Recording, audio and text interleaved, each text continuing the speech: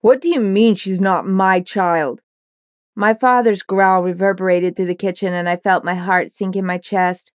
Not his child? I just turned 18 last week, and this was the worst birthday present imaginable. My parents were going through a nasty divorce, and I was forced to hear their arguments every night. Yeah, we were broke up the month I actually got pregnant. Don't pretend like you've been faithful either. My mother snapped, malice in her voice. This isn't about that. This is about whether or not my daughter is biologically mine. Well, she's not, my mother sighed, and I couldn't help but feel like there was some kind of a sick satisfaction in what she was telling him. I turned around and slid down the eggshell white wall. The image of my parents in the kitchen behind me burned in my mind. My mother elegant, thin, and poised, with a glass of whiskey in her pale, fragile hand, a nasty smirk spread across her ruby red lips. My father, back facing her, bent over the counter, his thick fingers curling through his dark hair while he kept his brown eyes shut tight. It was like he was trying to figure out what she was saying, make sense of it all, but couldn't. My parents were young, but the stress of separation was making them look older and older each day. My mother 40 and my dad 42 had me while they were in college, something my mother would constantly refer to as a mistake. Don't get married young, she'd say to me after a few too many drinks. Better yet, don't get knocked up by a son of a bitch. I hated that she called my daddy that, a son of a bitch. Sure, marriage hadn't been kind to them, but my father was kind and a hard-working man, who always made sure my mom and I never wanted for anything. At least I knew he was good, even though I now had doubts about my parentage in my mind. My dad was a tall, built man who used to play rugby in his college and high school days. He still had a rugged build, and while he was the head of the construction company he worked for now, years of physical labor made him look powerful and strong.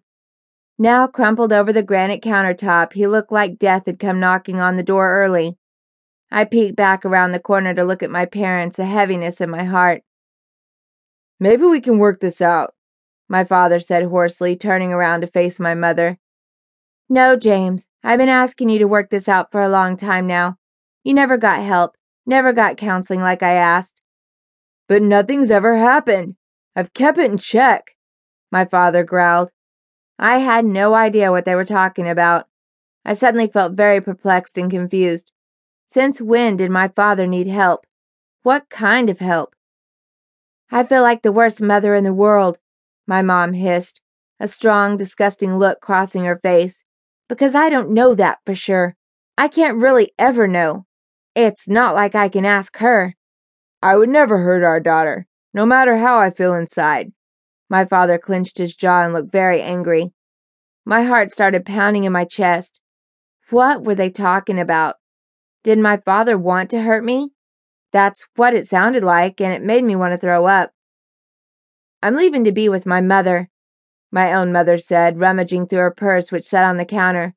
Thank God Emily doesn't know about her sick father. I scrambled up to my feet, knowing she'd have to pass by me to get to the front door. I tiptoed back to my room quickly and quietly, running over everything I'd heard in my mind. I had a sick habit of doing that lately, listening in on them, but I didn't feel bad in the least. They were trying to hide the divorce from me, so I had to sneak around just to know what was happening in my own home. I collapsed onto my bed and sighed.